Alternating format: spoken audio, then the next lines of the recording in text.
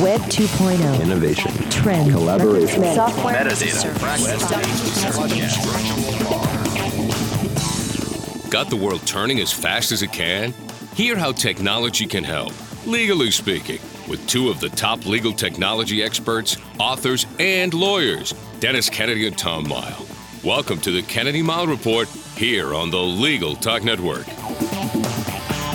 And welcome to episode 348 of the Kennedy Mile Report. I'm Dennis Kennedy in Ann Arbor. And I'm Tom Mile in Dallas.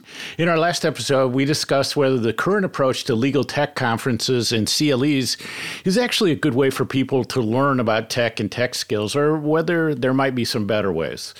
So what are the desired outcomes from these conferences, and do today's approaches achieve them? In this episode, we have another very special guest in our Fresh Voices series. In Fresh Voices, we want to showcase different and compelling perspectives on legal tech and more. We have another fabulous guest. And okay, Tom, I'm going to admit it that I am really enjoying this interview series, even if it was your idea to do more interviews.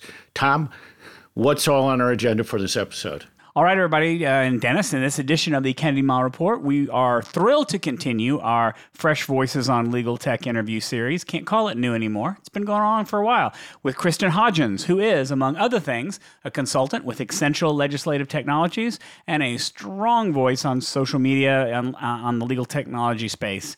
We want our Fresh Voices series to not only introduce you to terrific leaders in the legal tech space, but also provide you with their perspective on the things that you ought to be paying attention to. We're getting a lot of great perspective from the people we've been talking to. We're really happy with the people that have been showing up for this podcast. And as usual, we'll finish up with our parting shots, that one tip, website, and observation that you can start using the second that this podcast is over. But first up, we are so pleased to welcome Kristin Hodgins to our Fresh Voices series. Kristin, welcome to the Kennedy Mile Report. Thank you very much for having me. I'm excited. Absolutely. Before we get started, can you tell the audience a little more about yourself, what your role as a consultant at Essential Legislative Technologies encompasses, and kind of what you want our audience to know about what you do every day? Sure. So I think we'll dive more deeply into my background and career path a little bit later. But broadly, I've made a career out of leading enterprise transformation projects in the legal space, largely focusing on technology and end users. I've been an enterprise buyer and implementer of technology most of my career, but most recently I've shifted to the vendor and product side of legal tech with Essential. So Essential is a small US-based legal tech company. We're about 20 years old, and the reason you probably haven't heard of our company is because we operate in the rulemaking space. So unlike most other legal tech companies, our primary clients aren't law firms and legal departments. They're national, state, and provincial legislatures. So we primarily work with those government entities to modernize rulemaking, which involves developing technology for legislative drafting, using modern XML standards, publishing legislation in a way that's accessible to a variety of users, and also automating things like the codification process. We're also starting to venture into the rules as code space, which is where legislation is not only machine readable, but machine executable.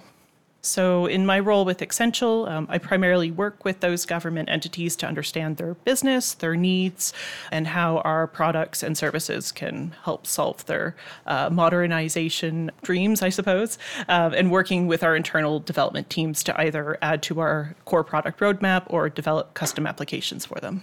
Great. Kristin, as people know, and I think you do as well, I sometimes get a little frustrated with how difficult it still is to explain technology, whether it's old technology or new technology, and its benefits to those in the legal profession. I think you're great at this, especially with your background on the government side and in what I would broadly call legal operations to some extent, probably before it was actually called that, and practical impacts of the technology. I also think you have this great direct approach. And I noticed on LinkedIn this morning you had posted something about somebody had talked about burnout, and they were talking about like strategies to deal with burnout. And you made this comment that, if you're in a burnout situation, like the strategy is not how to deal with it. It's like how to get out of it. And I think that's just such a fresh and direct approach. But would you talk about your typical approach to communicating with lawyers and others in the legal profession about technology? Sure. So I think my approach depends largely on the context and who I'm talking to. If I'm talking internally with an organization and trying to get my lawyers on board with technology, lawyers really need to have confidence in knowing that you understand their business. There needs to be an element of trust there, and you need to demonstrate that you actually understand their pain points and also their motivations and fears for technology. Especially with lawyers in law firms, when you talk about bringing a new technology on board, the first thing they're going to say is, I'm too busy. I don't have time for that. Because every hour a lawyer spends learning new technology is an hour that they're taking away from their billable work. So it just means that they need to spend an extra hour this evening or this weekend to make up for that time. So you really need to talk about it in terms of how it will help them. And depends on what the technology is, but the easiest sell is technology that helps them with non-billable or administrative tasks, right? That's the time they really, really want to save. If you're talking about an in-house or legal operations department, then you can talk about more about the value proposition, efficiency, the cost. You really need to explain how it's going to save time or money to an organization. So let's take that a step further and kind of ask that how's it going so far question. So one of the topics that we talk a lot about here is technology competence. I say this probably on all of our episodes. I describe me and Dennis as the grumpy old men on the yard who are very skeptical about lawyer tech competence, that it's not really going anywhere, that nobody's really paying attention to it. You're giving opportunities to teach people about technology. Whether they're taking that and actually learning is a different question. Where you're sitting or standing, what is your kind of view of the current state of technology competence among lawyers? My view is that we're not very good at assessing lawyer competence generally. Most jurisdictions don't have any meaningful way to assess it after a lawyer passes the bar, and even then there's some questions about whether that's a useful measure. So it seems bizarre to me that we are focusing on technology out of all of the areas of competence. We can talk about technology adeptness, and that's a different conversation. And to me, technology is just a tool to facilitate a business process. So I think technology adeptness is largely a business decision. Law firms can decide what skills they want their lawyers to have and, what role technology plays and whether they have other staff at the law firm who look after most of that technology and use that technology. And likewise, clients can decide what technology they want their lawyers to use. So, I'm not terribly concerned about technology competence in the broad sense. I think that's a great idea. I think having the law firms set the standards for what they want their lawyers to do, or maybe the guidelines for how that is. Do you see law firms doing that? Because I don't know that I see that that's a thing right now. It should be a thing, but are you seeing that anywhere out in the wild? Not in terms of guidelines necessarily, but certainly when I worked at a law firm, there was certain technologies that all lawyers had to learn, like their document management system, the knowledge management system, and their billing system. Like those are pretty basic technologies. So I think it's really a business decision from the leadership of a law firm to say, you know what, in order to successfully practice here, you need to be able to do A, B, and C. And then, anything beyond that, I think is probably up to the practice area. It's interesting that you talk about technology adeptness as opposed to competence. And I've been using the term technology literacy, but I think you're right that, what you're talking about is that technology is a tool that sits in this much bigger environment and that it's easy to overfocus on the technology piece of it. I do want to go to back into your career path. And that's one of the things that Tom and I have found that's been truly interesting in this interview series is just learning about the different career paths that people have taken. So I think these days there's so much happening in legal operations in the law-related sort of both technology and business process spaces that I've started something I'm calling the New Legal Careers Platform at the Michigan State University Center for Law, Technology, and Innovation. Could you tell us more about your own career path and the kinds of things you've done and maybe what made you move from one direction to another? Sure. I'd probably describe it as less of a career path and more of a meandering wander through a forest. But yeah, I have an undergraduate degree in law, and I worked with a lawyer during my undergraduate degree and realized that I love law as a subject and the legal industry, but I really didn't want to practice law. So I didn't go to law school. And at that time, there wasn't a whole lot else to do but become a law librarian. So I decided to do that and went to school to get my master's degree in information science. So I started my career as a law librarian with a large regional firm in Vancouver. And then I moved over to government. I was a law librarian with the government of British Columbia for a while. And while I was there, I became more interested in knowledge management and cross-government initiatives. So I moved into the director of legal research services role there. I did that role for a couple of years. At the time, the BC government was looking to reorganize their in-house legal department of 300 lawyers and 300 staff. They wanted to adopt a client-centered service delivery model and also institute a legal operations function. And that was the first time any government entity, at least in Canada, had attempted that. So I was tasked with managing that project. So I managed that for a few years, and during that time, I became a lot more interested in service design, organizational behavior, and kind of the psychology behind change management and innovation, very much focusing on the people side of innovation. That led to an innovation role with a law firm in Toronto. Unfortunately, I got that job offer, I think, March 10th, 2020, so just before the pandemic. I worked remotely for them for about a year, but realized I didn't end up wanting to move to Toronto. So conveniently at the time, the BC government was hiring for their first director of legal operations. So I did that for about a year and a half, had a short stint with the courts in an operations role, and then started to think about where I wanted to go with my career and also what skills I was missing.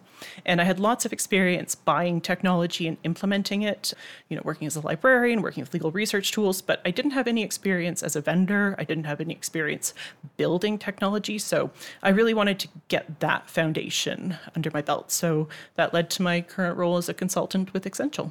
Let's talk about a different kind of technology for a minute. We love to ask our guests about collaboration tools. That is one of our favorite topics. And collaboration is something that most people can't do their day job without. So we wanted to get an understanding kind of from you, get your thoughts on what are your favorite ways to collaborate, whether it's with legislative groups or with your internal colleagues or anybody. I think my favorite way is using a variety of different ways.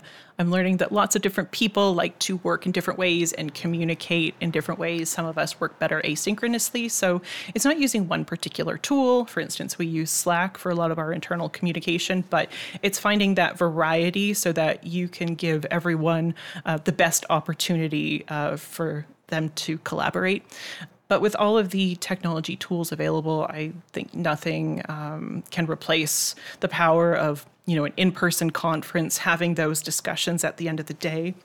A lot of the collaboration tools focus very much on formal and deliberate communication, but one of the things we do miss working remotely and having remote conferences is that kind of serendipitous interaction that you have to be very deliberate about remotely. But if you're in person at a conference, you'll just run into someone and they might say something that sparks something in you, and that would have never happened if you were trying to communicate online or collaborate with them online. Yep. You hear that, Dennis? In person. We had this conversation on our last episode. We have a lot more questions for Kristin. But before we do that, before we get to those questions, let's take a break for a quick word from our sponsors.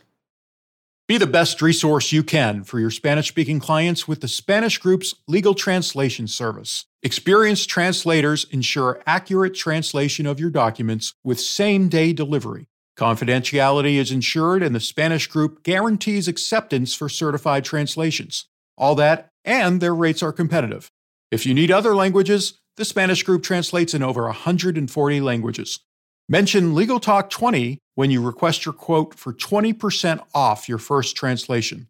Visit thespanishgroup.org. Filing court documents, serving legal papers, collecting electronic signatures, all critical parts of the litigation process, yet ones that are time-consuming and error-prone. But what if you could do more straight from your case or document management software? InfoTrack automates data entry, document selection, tracking, and information syncing across all these core tasks and more by integrating with your core systems like Clio, Smokeball, Leap, MyCase, and others. Spend more time on substantive legal work and less time on busy work. Learn how simple it can be at infotrack.com/simple.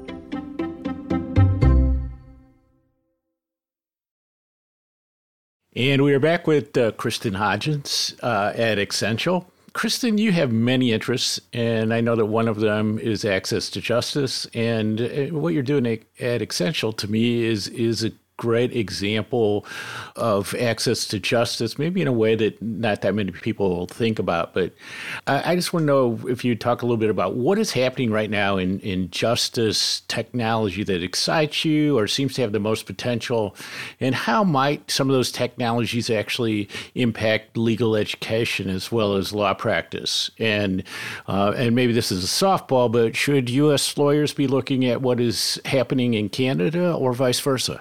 I'll answer the last question first. The problem with Canada and the U.S. is we're both very large countries with lots of provinces and states, so it's hard to make an overarching statement that, yes, lawyers in the U.S. should look to Canada or vice versa.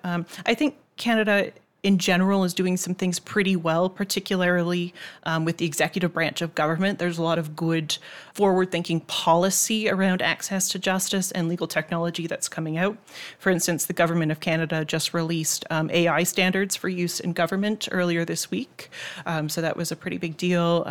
BC government has been very innovative on the civil resolution tribunal front, using online courts and meeting people where they are. However, in general, I think the courts in the States are far more ahead of Canada in terms of looking at things like legal innovation, legal sandboxes. I think the relationship between U.S. lawyer regulators in the States and courts is much tighter than it is in Canada. So well, in Canada, our Law Society of Alberta might be looking at a legal sandbox for alternative legal services. The courts might not be involved in that decision at all. So I think that's something that we could certainly take from the U.S. is having a much more collaborative working relationship between the regulators and different branches of government. All right, it is time for the obligatory ChatGPT question of the episode. The reason why I like including this is with our guest is that we're getting different answers from everybody, and I think that's useful for the listeners to hear. So if you ever turn on a television or read a blog post or anything, it is impossible to avoid artificial intelligence, tools like ChatGPT. I'm curious, what roles are you starting to see it play? Let's maybe start specifically in kind of the lawmaking, rulemaking area first, and see what role it's playing there. And then if you want to extend it broader out into the legal technology field, I'd like to see where that's headed too. Sure. So legislatures are actually a really good testing ground for AI. In part because our data is so structured, and also we have so many checks and balances in place that you can't really get bad data out of AI because there are so many humans that review legislation, for instance. One of the areas that we're using right now is in speech recognition for transcription of legislative debates. So Previously, you would have Hansard transcriptionists who would be listening to recordings of the debates and literally typing, every word by hand. But now, because of AI, they can automate that and automate the transcription, and then you just have someone who does quality control. So there's lots of opportunities for legislation. But some of the opportunities, they're automation, but they aren't specifically artificial intelligence, which might be a meaningless distinction, but I think is an important one. I think more broadly in the legal industry, I would say I see the most applicability in the business cases that need it the least. I primarily see this with things like predictive analytics in large law firms that do a lot of high-volume transactional practices, high-volume litigation, insurance defense. One of the areas that current legal tech tools fall short is in quantums or quantum of damages. You would say, well, actually, that information is really readily available. It's always in court decisions. And you are absolutely right, it is. But as we know, most litigation isn't decided by a court, it's decided by settlements. And so these law firms are sitting on massive treasure troves of their own data that to date they haven't been able to make good use of.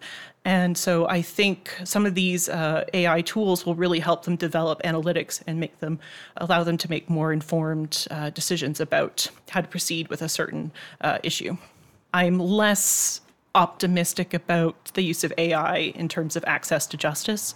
I think it's actually going to increase inequality and increase the gap between those who can access justice and those who can't. Wait, follow up. Say more. Explain what you mean, I guess. Sure. So I want to make a distinction between access to legal services and access to justice. Oftentimes when we talk about access to justice, what we really mean is access to legal services. For example, I am a small business owner and I want to incorporate and draft bylaws. They need legal services for that. That's not a justice issue, that's a legal services issue.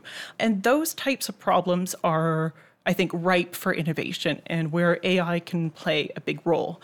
But access to justice isn't a market problem. It's not a supply and demand problem. And so trying to apply market solutions to something that is fundamentally a structural problem isn't going to work. The other problem with access to justice, at least for individuals, is most issues that everyday people have involve some interaction with the state, right? Whether it's a court or a regulatory body or an administrative body. At some point, you have to pass that membrane and into government. And a company can make all of the automation tools they want to, but the second something passes to government, they have no control over that. So to me, access to justice is much more of a public policy issue than something that AI can solve for. It's interesting. I sometimes think of it as that, a lot of, especially the access to government services, to me feels more like an API problem. So you'd like to have other things connect seamlessly to the government, but you have the API unfortunately has to come from the government, which in many places is the least likely place to see that initiative. And I think that is really a fundamental systems problem that we're going to have to deal with. So I've been writing a column today, and it's about how to upskill, reskill, and new skill your innovation knowledge. So I've been thinking about how we learn new things, and that was part of our last podcast. But how do you personally learn new technologies and stay up to date with current developments? I listen to this podcast, obviously. I think, again, it's a variety. It's talking to people. As much as I hate to say it, nowadays it's being engaged on LinkedIn. There's a lot of really good, solid information on there, not just from vendors, but from people who are posting about new technologies and their experiences. It's going to conferences. It's just being curious and wondering, oh, what happens if I do this? Or, oh, let me Google that and search for something. Sometimes it's just a very simple matter of having that curiosity and wondering where it goes. All right. Here's another standard question we have, and it's also because we tend to run to the pessimistic about where lawyers are and where technology is. So we look for rays of sunshine from our guests. And so we want to ask, What for the future gives you optimism? Where do you see that legal technology is going that gives you optimism that we're going to succeed, that lawyers will succeed, that things will improve in measurable ways because of technology? I think the biggest thing is the sheer number of people in this industry who are either working in legal technology now or who are interested in it. It's not just a niche field anymore. Almost any lawyer or any paralegal today, they have thoughts about legal technology, and they have thoughts about how legal tech can probably improve their practice areas.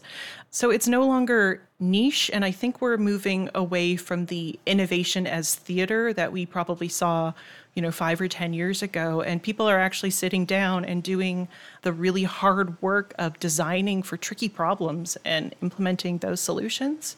I think the funding that's available now from VC and elsewhere, they're now looking a little closer than they used to. And some people might say that's a bad thing, but I think that's really good because I think the quality of legal tech companies and products that are coming on the market now is much higher than it was even 3 years ago in the height of the VC funding frenzy.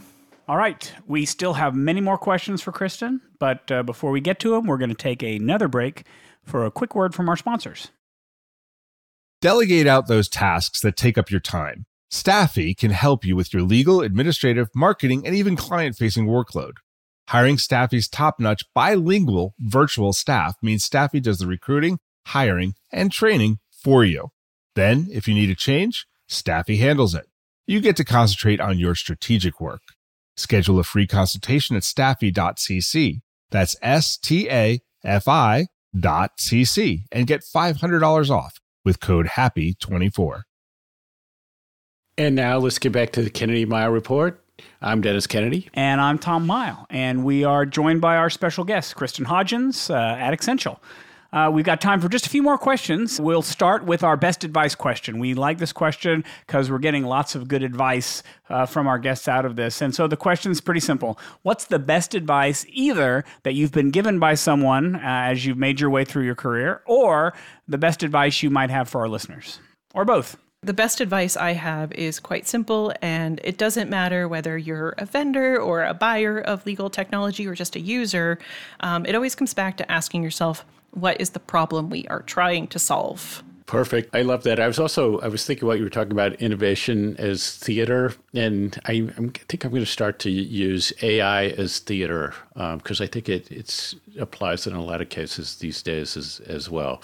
So my question is, we know a lot of people, but you know even more, and we're trying to find more and more fresh voices in legal tech. And so who are the fresh voices that you use and you might single out and like to see as part of our Fresh Voices series?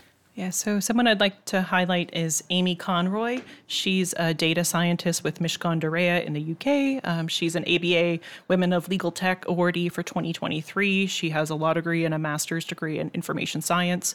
And a lot of the work she's doing at Mishcon is quite innovative and also, I think, bringing a lot of academic rigor and frameworks that have been sorely lacking in the artificial intelligence space.